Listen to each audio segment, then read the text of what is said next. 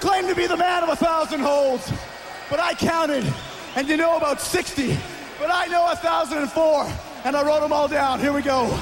Hold 1, arm drag. Hold 2, arm bar.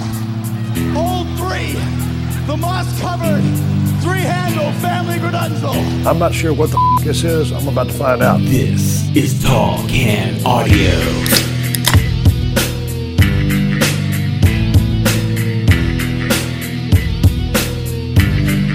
What's going on, everybody? Welcome inside episode 1004 of the Tall Can Audio podcast. My name is Matt Robinson. Happy to be back with you as we kickstart another week, as we wind down and one of the final weekends of the summer.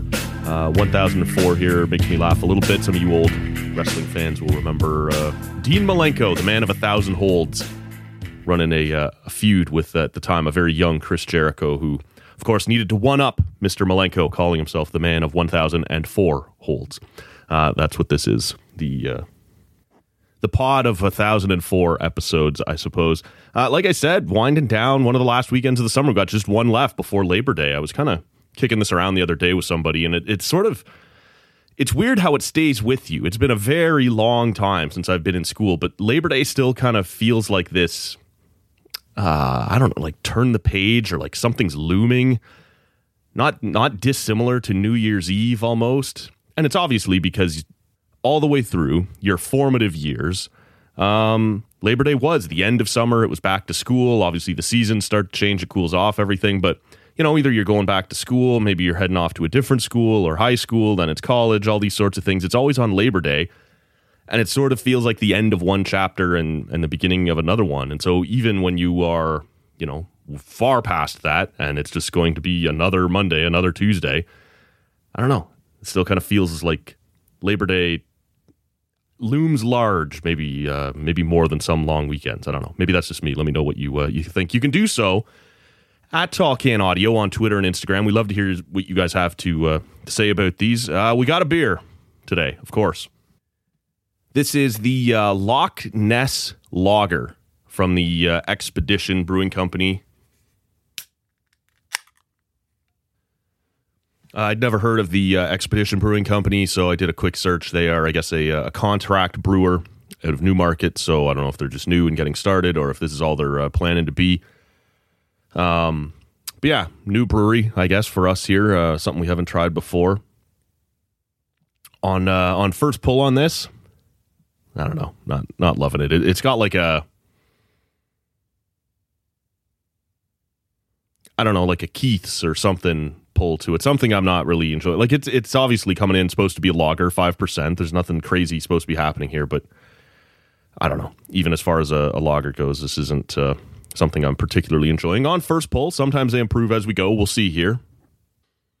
I hope you all had a great weekend. Shout out to everybody who took in Pride, which I know was going on in Ottawa this weekend, and in a few other communities across North America. I was seeing different photos and videos and stuff like that, and looked like everyone was having a good time. Lots going on in Ottawa around Pride, not just the parade on Sunday, but lots of other events and things as well happening. And nice to see, to be honest with you, tip of the cap to the Senators who participated in the parade this year. Not something we have historically seen from them. I don't want to read anything into that, just whether or not they weren't reaching out into the community or as much as they should be, or whether or not it was a view of this event in particular or what was happening. They never were particularly inviting or didn't usually want to get involved with this cause, but they did participate this time, which was awesome to see. So good for them. And if you were taking part, hope you enjoyed it.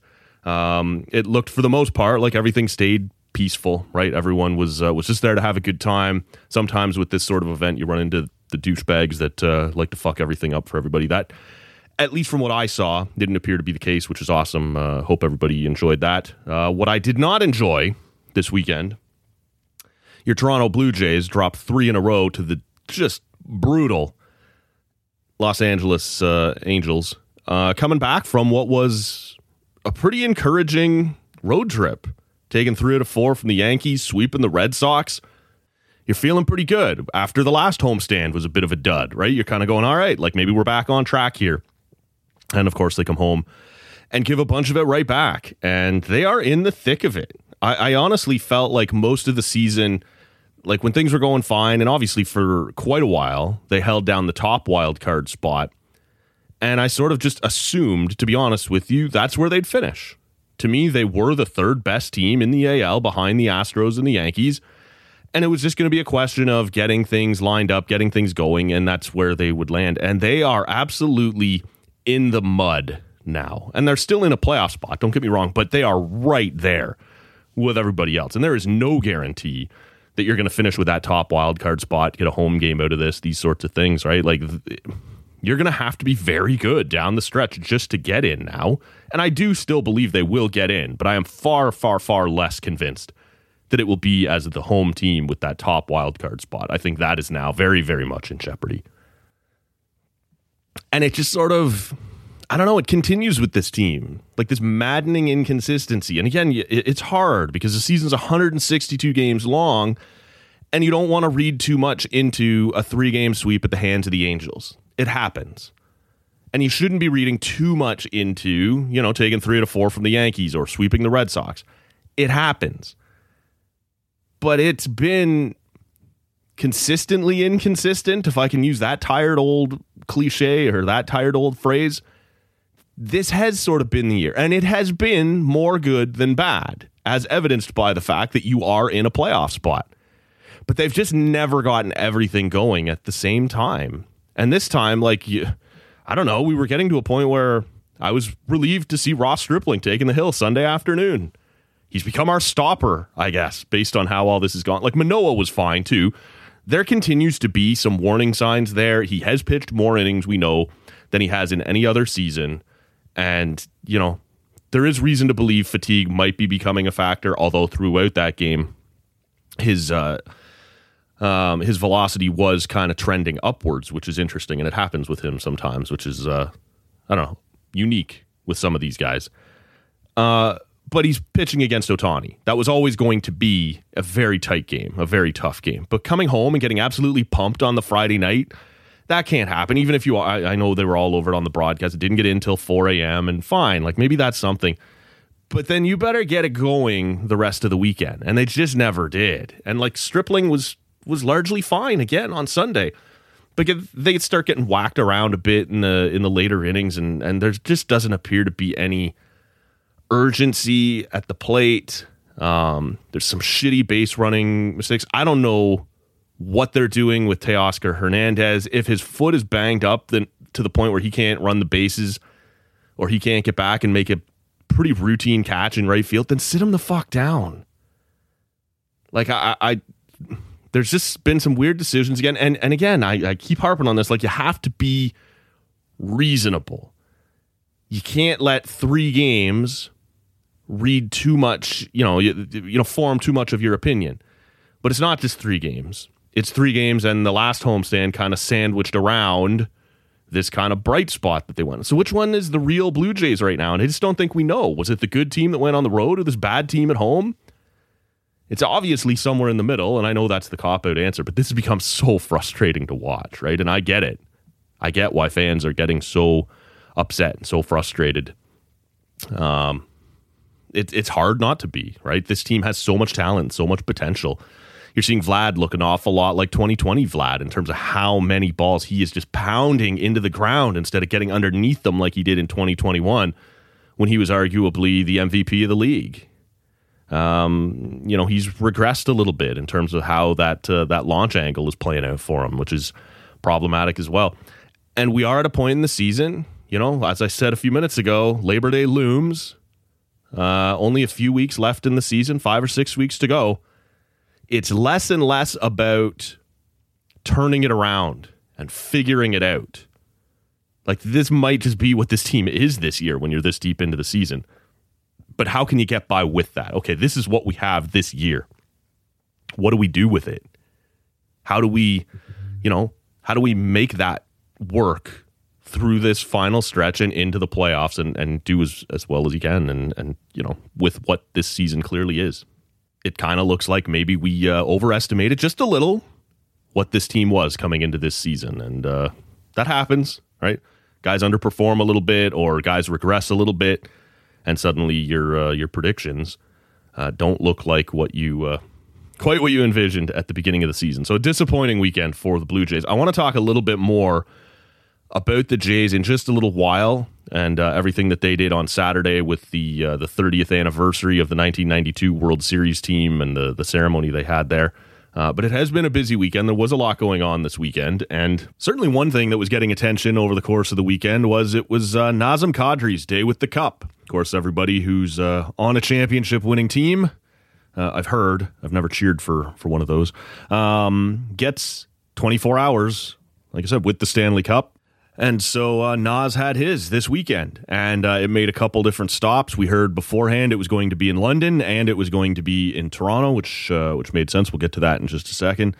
It was kind of cool to see how many people rallied around Kadri for this, right? He had a bit of a weird relationship with Leaf fans by the time he left Toronto. 2 straight playoff series where he finds a way to have himself removed from the proceedings. And certainly in that second one, the big deal, right? The big factor was supposed to be Toronto's big 3 centers with Matthews, Tavares, Kadri down the middle, and how no one was going to be able to match that. And we never got a chance to find out. Obviously, Bergeron and Krejci, is a tremendous 1-2 punch, and the Bruins were going to be a tough out no matter what. But Kadri, for the second straight year, goes and gets himself thrown out and suspended for the rest of the series. That had happened a year earlier as well, and in that one, it was at least a set number of games, and he found himself thrown out for what ended up being the rest of the Leafs playoffs. And the second time around, I don't know, a lot of people seem to have a problem with it. I really didn't. That the league said the suspension wasn't going to be a set number of games. It was going to be for the rest of the series. And to me, there's logic in that. You have injured one of their players, right? The team that you are playing against has been affected by your actions.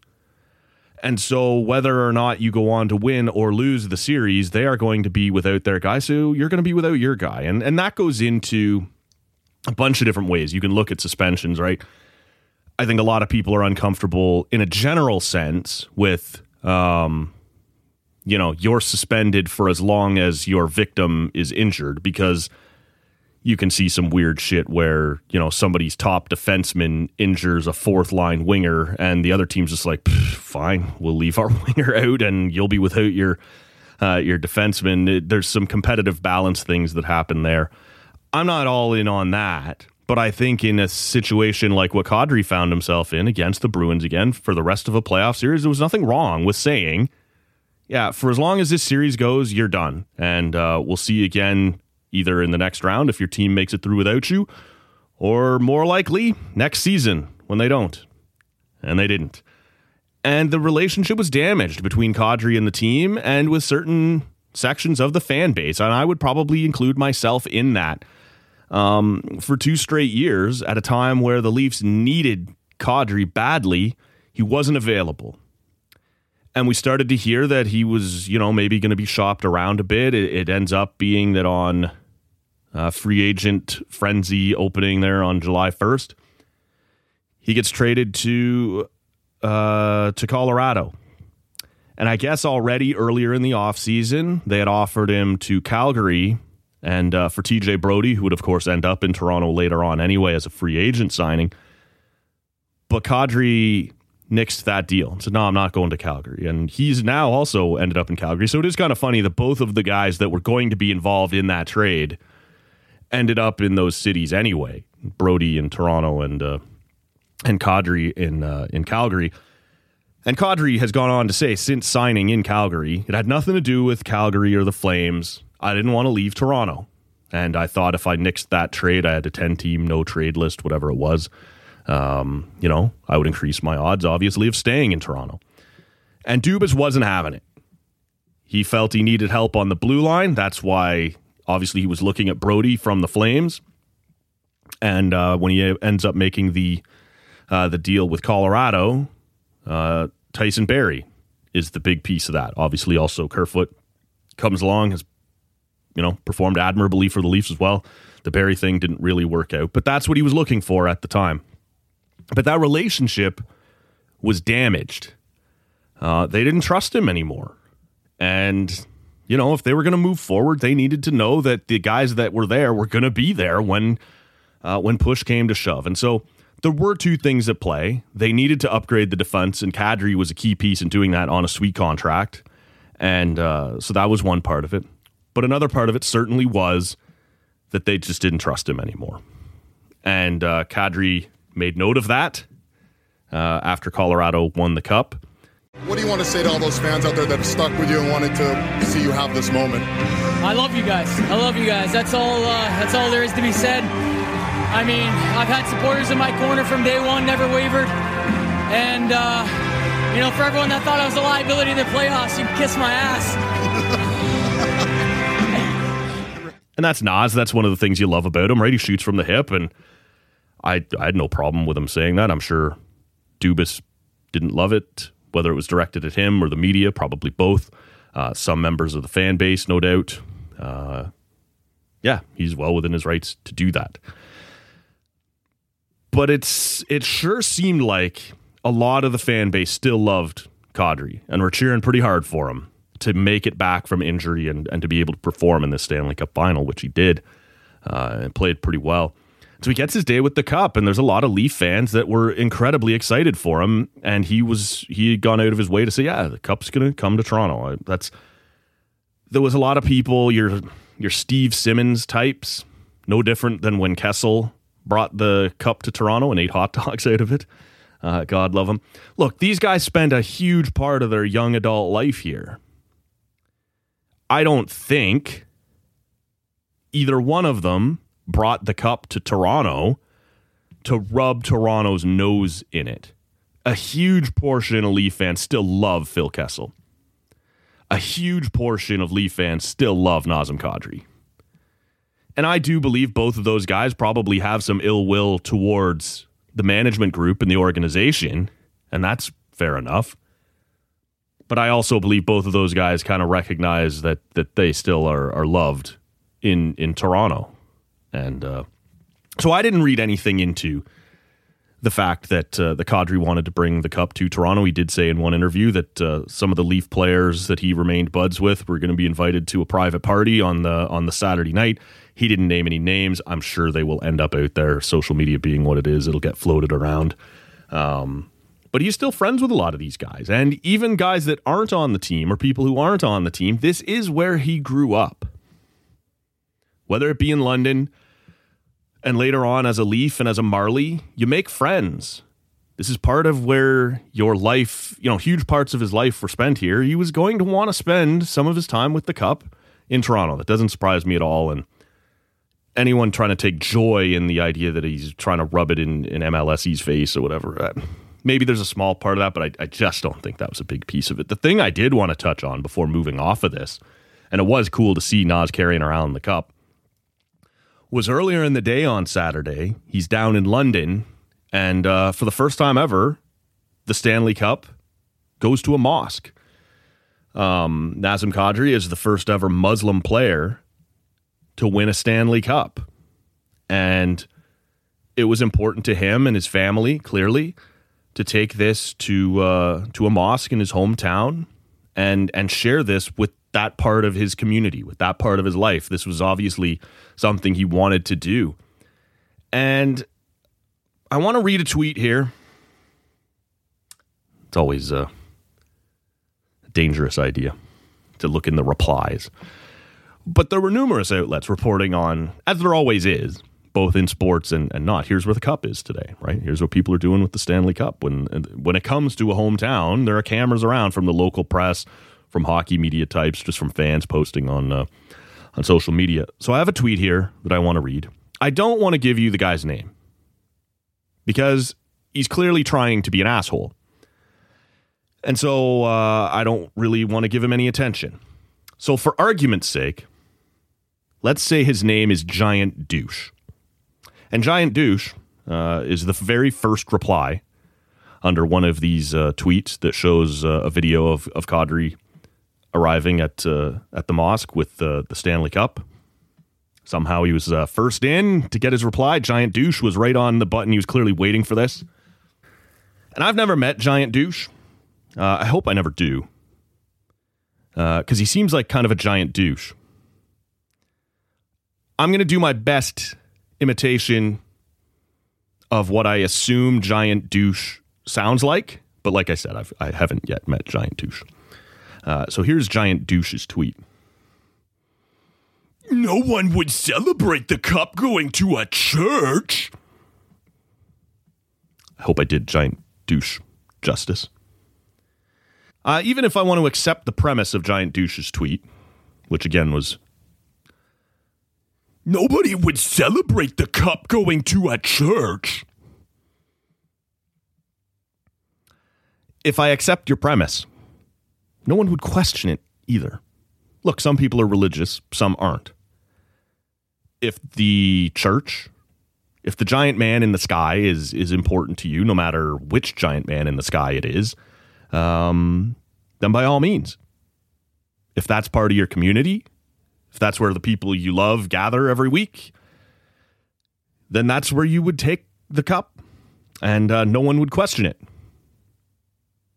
It's just something people do. In fact, just last week, Andrew Cogliano, also a member of the Stanley Cup winning Colorado Avalanche, took it to his church. And it was in the news. People did report on it. There were pictures everywhere, because there always is.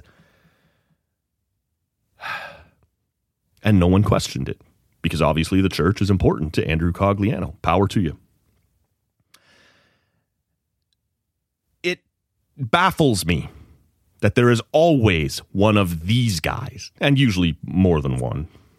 There's always a giant douche. It blows my mind that we still have to explain these things. The cup has been to dozens, if not hundreds, of churches over its lifetime. It has never been to a mosque before. That's why it's noteworthy. Maybe next year it'll go to space. I don't know. It was noteworthy the first time it went to Russia. It was noteworthy the first time it was important to Nas to take this and share it with his community. It was an interesting footnote. And if we want to grow the game, if we want to do the, if you can see it, you can be it thing, then it's important to let kids who look like Nazem Kadri see that people who look like Nazem Kadri can win a fucking Stanley Cup. And so do I particularly care about anyone's religion, whether it be in a church or a mosque or a synagogue or whatever? No, I don't. That's not important to me. But it's also not important to me to show up in the replies and be the first guy to go, you wouldn't do this if it was my religion. First of all, yeah, they would. But second of all, who gives a shit? Because your religion's seen it done 1,000 times. There's just always one of these people. It's exasperating. It's exhausting. There's a phrase, I believe it's Steve Dangle, I've heard use it. I don't know if it's his originally or where he picked it up. You don't have to yuck somebody's yum. And that always makes me laugh because it could apply to a million different things, and some of them creepier than others. But just because you think something either sucks on a, if you're particularly passionate about it, or just isn't important, doesn't mean it isn't to somebody else. And you don't have to be the first guy in to go, nah, sucks. Okay. Nazem Kadri wanted to spend an hour with the Stanley Cup at a place that was important to him. And someone, of course, had to show up, giant douche, and try and point out why it wasn't important or why it wasn't noteworthy. I don't know. These people make me fucking crazy.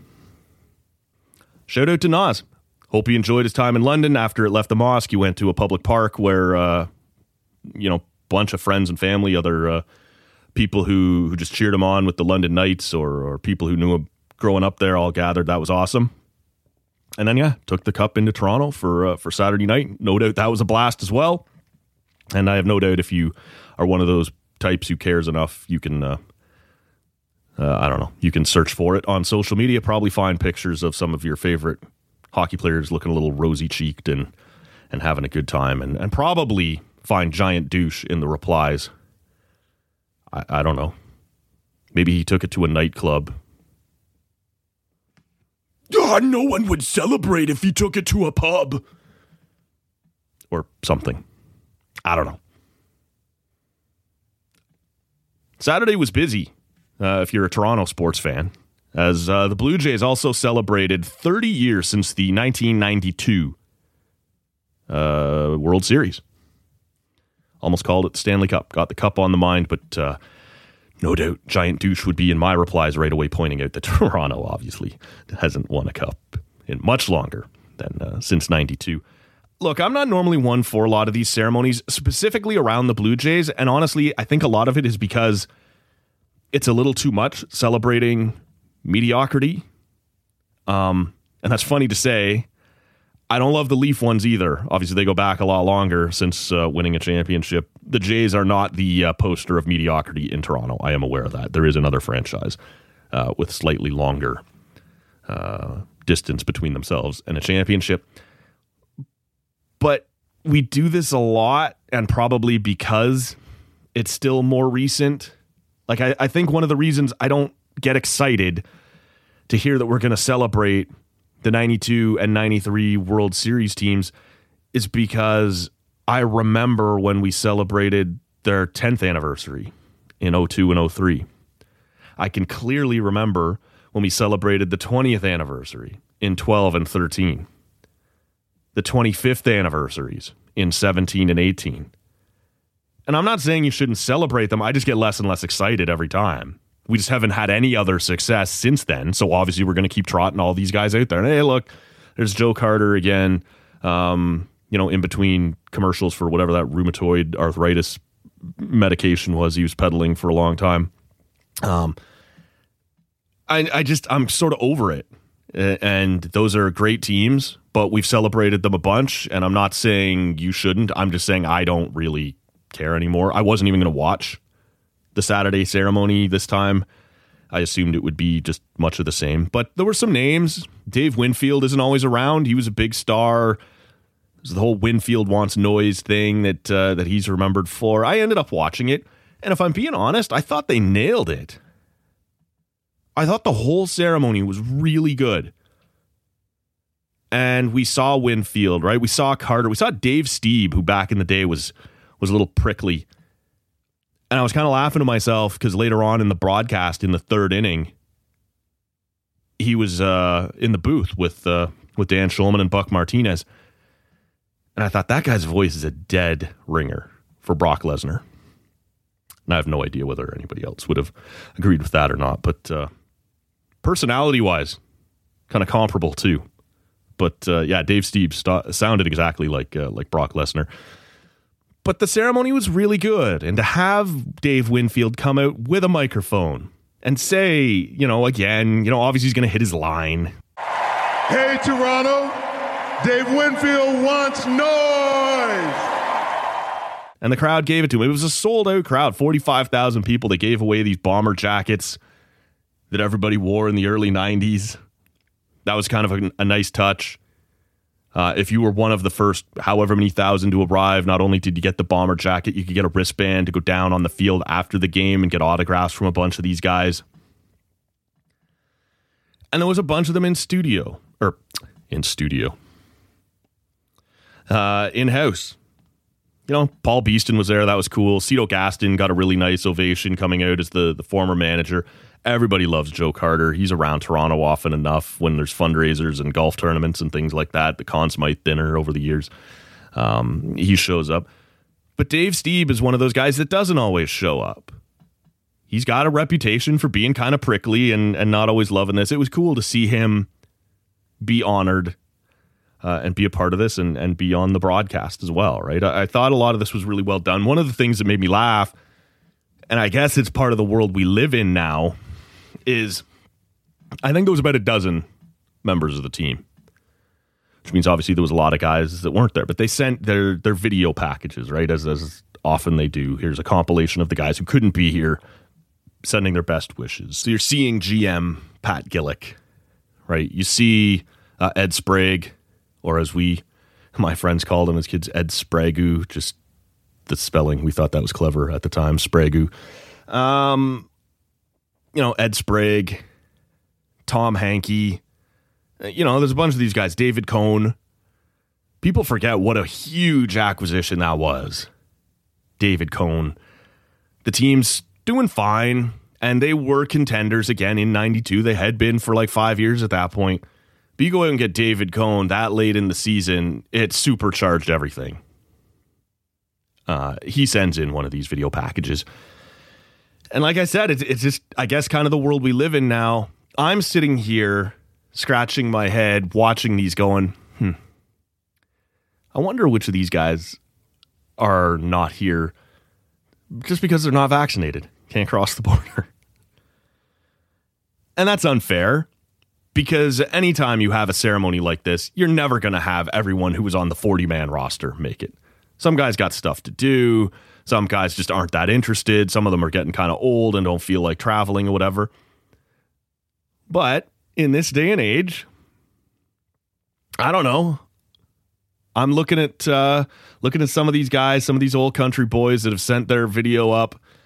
There's no way that guy's vaccinated. There's a reason.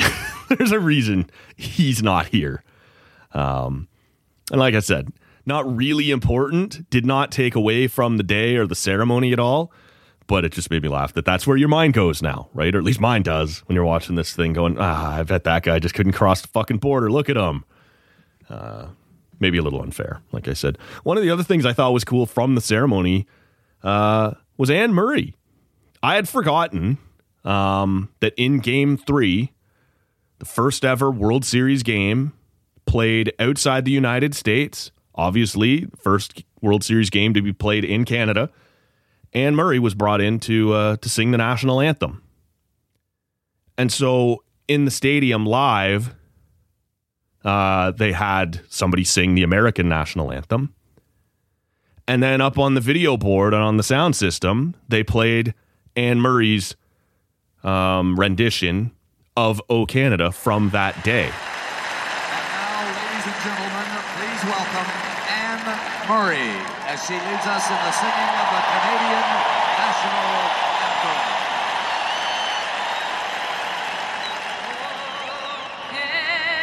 Canada, our home and native land, true patriot love, in all thy sons command. Which was really cool. And I was thinking to myself, like, would it have been better to have her come in and do it? I have no idea what kind of shape Anne Murray's in, if she's still out there singing and touring, if that's her deal still or not. I have no idea. But assuming that she's still able to do that, what's the cooler touch? To have her come and do it again, or to play that original rendition that she did back in 92? And honestly, I think playing that one, if we're celebrating that occasion and going all the way back to that time, it wouldn't have taken away from it if you just had her come and do it live. But there was something kind of cool about just playing that version again and showing that. It was kind of neat.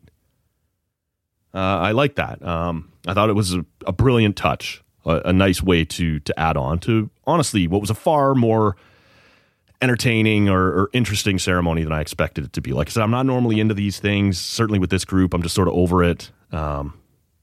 But it was much better than I thought. I assume we're doing it again next August, 30 years since the 93 winning team, which did see some turnover. There are some other names. There are some other guys that were on that team that weren't on this one. But a year later, we're doing the same thing again. I don't know. Like I said, maybe they can pique my interest again. But this one was done pretty much perfectly.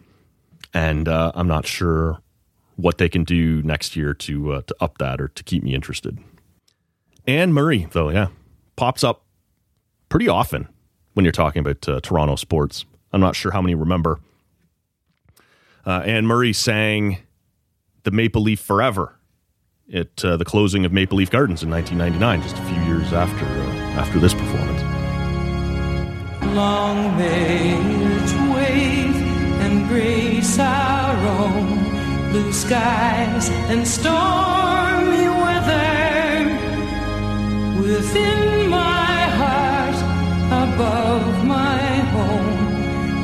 Maple Leaf forever. Ladies and gentlemen, last minute of play. And I always thought that was really well done. Even in 99 when I barely knew who Anne Murray was and certainly, not a huge fan of her style of music. I thought she did an awesome job with that performance. And it fit, right? It was kind of a somber occasion. They were bringing out all the legends and people had stuck around after the game for this big ceremony. And then Anne Murray comes out and sings the Maple Leaf Forever. And Paul Morris, obviously the voice of, the in-house announcer for Maple Leaf Gardens for all those years, announces last minute of play and all these. It was just well done. And honestly, I wondered for years later if there wasn't more to be done with that song. Maybe not necessarily with her version, although maybe you could. It depends, right? Because it's not... I mean, we're talking about a team that's currently using Hall & Oates, and I love the goal song. They have Maxime Nightingale and that song from Slapshot they use now as a victory song. They've used Heave Away as a victory song. They're using Hall & Oates as a goal song. They're clearly not that worried about being hip and modern. So you could maybe get away with having Anne Murray have come in and do something, studio quality and put something together. Even if you'd had someone else do it and give the song a little more pace, a little more life, like maybe that could have become some sort of anthem for the Toronto Maple Leafs. I always thought there was maybe something more there that they missed out on, that could have been done with it, but obviously they never had much interest. Although later on, I don't know, 2010, 11, remember Sportsnet tried to, what was it called, like Dare to Be Free or To Be Free, this Maple Leaf anthem that Sportsnet tried to shove down our throats for a season or two. It was awful. Just terrible. I'm not sure if non-Leaf fans will even remember this thing, because I think it was mostly on just regional games that Sportsnet had, and at the beginning of the broadcast they would play this terrible song. And the only redeeming thing about it, and I love this, is that the rest of the country would have hated it had they been observed. Because the whole thing is that this is Canada's team. And they're naming communities from Victoria to Newfoundland and like just sweeping in everybody and just whatever. Nobody cares about the Flames or the Habs or whoever. Just jamming it down your throat that this is Canada's team.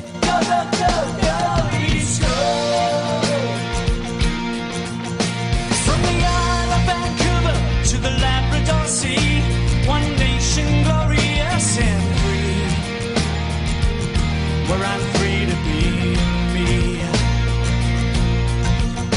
From the song of the prairies to the call of the ponds, heroes of times come and gone, but the memories go on and on and on. Oh, this is Canada's dream.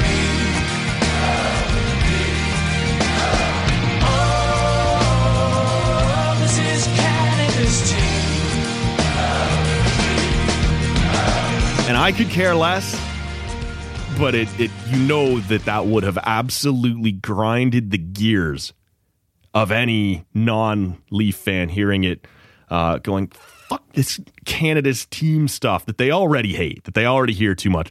That part of it, slightly redeeming. Otherwise, just a terrible, terrible song. And like I said, it only lasted at most 2 seasons. It might only have been 1. And Sportsnet eventually got the hint that like everybody hates this. It's terrible. Yeah. So there it is. Episode 1004 of the Tall Can Audio Podcast. As always, we got more to come. More of your usual co-hosts in studio, more guests. Plenty more to come as we also race towards the beginning of the NFL season. We're going to want to get into that a little bit. Obviously, we have to tee up hockey just around the corner as well. That is one thing about Labor Day. You're into rookie camps, right? You're into rookie tournaments, and you can almost smell the beginning of training camp So that is on the horizon as well as things start to pick up again. The baseball home stretch. Lots of good stuff to continue to come. So we will talk to you later on in the week. Don't forget to give us a follow on social media at Tall Can Audio. Make sure you're subscribed to the podcast wherever you're hearing us right now. For now, my name is Matt Robinson. Thank you all for listening. We'll catch you all later.